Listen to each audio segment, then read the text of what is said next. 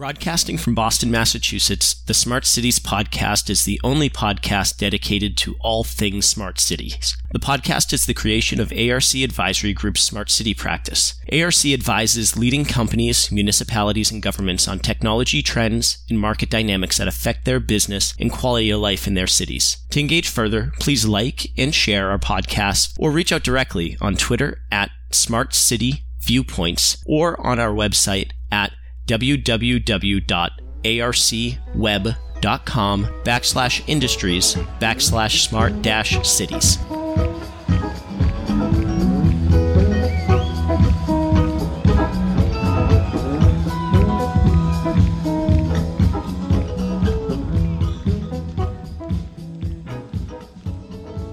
Welcome to another edition of Smart City Viewpoints. I'm Jim Frazer, Vice President of Smart Cities here at ARC.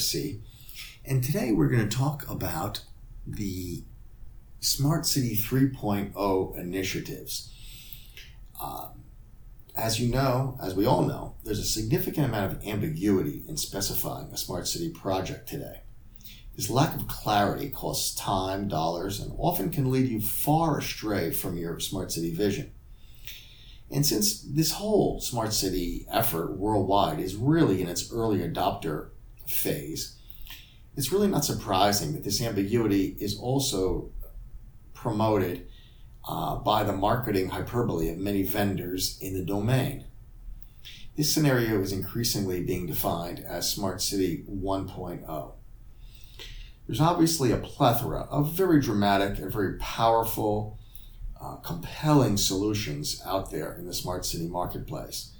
But it's very difficult for any one person, be you a city manager, some public agency leader, an elected official, or even an influential citizen in a citizens group, to really get their arms around the entire perspective and to really have a 360-degree perspective of a project.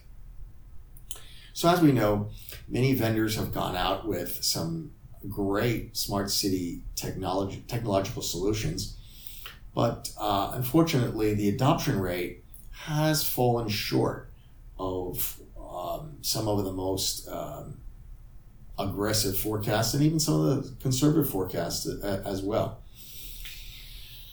So a few years ago, many of the people in the ecosystem really looked at a 2.0 effort in the world of smart cities.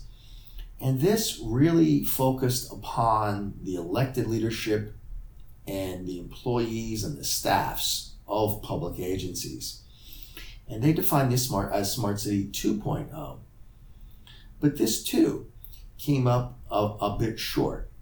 And upon careful reflection, it recognized that the entire continuum of interconnected ecosystems that comprise all the participants of a city really weren't represented in many of these efforts. And that's where the Smart City 3.0 initiative really came to be. So what's Smart City 3.0? Well, it's an initiative driven by public expectations, or more precisely, user needs. So while Smart City 1.0 and 2.0 are driven by technology and government decisions, respectively, particularly in 2.0, Smart City 3.0 is neither driven by technology nor solely by government agencies themselves. So in a Smart City 3.0 perspective, the public and all of the constituent stakeholder communities express their views, their wishes, and their needs, with the government acting as a facilitator and as a definer and, in fact, traffic cop of agency-specific user needs. This stakeholder-based model drives social change. It helps eliminate objections, since all stakeholder communities and individuals ideally are included. It minimizes design errors and ensures that the technology is properly applied in the development of the city that your stakeholders want to see in the future. A well-applied Smart City 3.0 effort also satisfied satisfies the three pillars of sustainability as well, by 1, protecting the natural environment, 2, enhancing human quality of life, and 3, maintaining fiscal prudence. So how can this really be applied in the real world? Well, in order to structure, formalize, and document Smart City 3.0 project conceptions, delivery, commissioning, and ultimately the retirement, well, the systems engineering process is used. And as we've talked about in previous podcasts, the evolving Smart City 3.0 manifesto includes a structured approach to that planning process. So in step 1, you would define your stakeholder communities. These communities can range from elected officials, from the various departments within a public agency, to the downtown business district, to special tax districts, to adjacent public agencies, to citizens groups. From perhaps there's a bicycling community, perhaps there are parent-teacher associations that encourage and work with the state DOT on safe route to school for walking paths for school children. So it's very important to cast a very broad net in defining a number of stakeholder communities. And you could easily come up with well more than a dozen or even 24 without much effort. Then in step 2 of the Smart City 3.0 manifesto is querying these stakeholders, a multitude of stakeholders, say 50 or 70 or 100 in each stakeholder community for their specific user needs.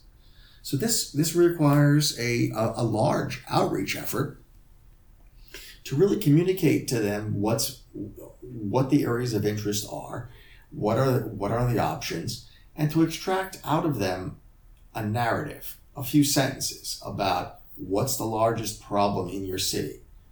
If you were all powerful, what would you fix in your city or public agency today or in the future?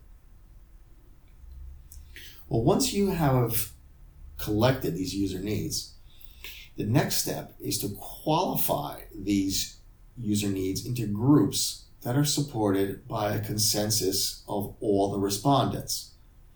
This is not an insignificant task. You might have hundreds, if not 1,000 or more user needs. And it's important to clarify, quantify, and group these into consensus-based needs. Once you do have these consensus-based needs that really are foundational to your effort, step 4 is quantifying those textual narratives that describe those consensus-based needs into measurable functional requirements.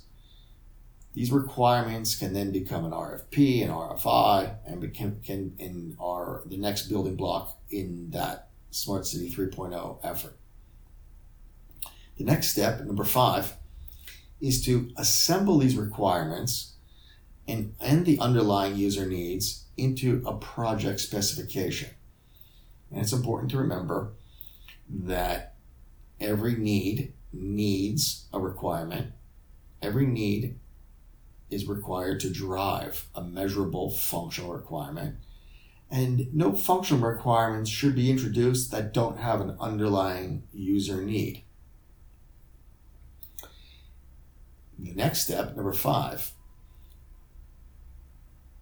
is to assemble these requirements into a project specification. Next, number 6, is to create a test plans actually, plural, to ensure all these consensus-based needs are met and that none of those extraneous requirements have been introduced by vendors or anyone else. It's important to really use those consensus-based needs as a foundation. All along the process, number 7, you should consider user needs over the entire project lifecycle, from project conception, from the concept of operations to operations and eventual project retirement and disposal. Along the way, number 8, it's important to maintain compliance with the 3 pillars of sustainability, which are relatively simply stated as protecting the natural environment, enhancing human quality of life, while maintaining fiscal prudence.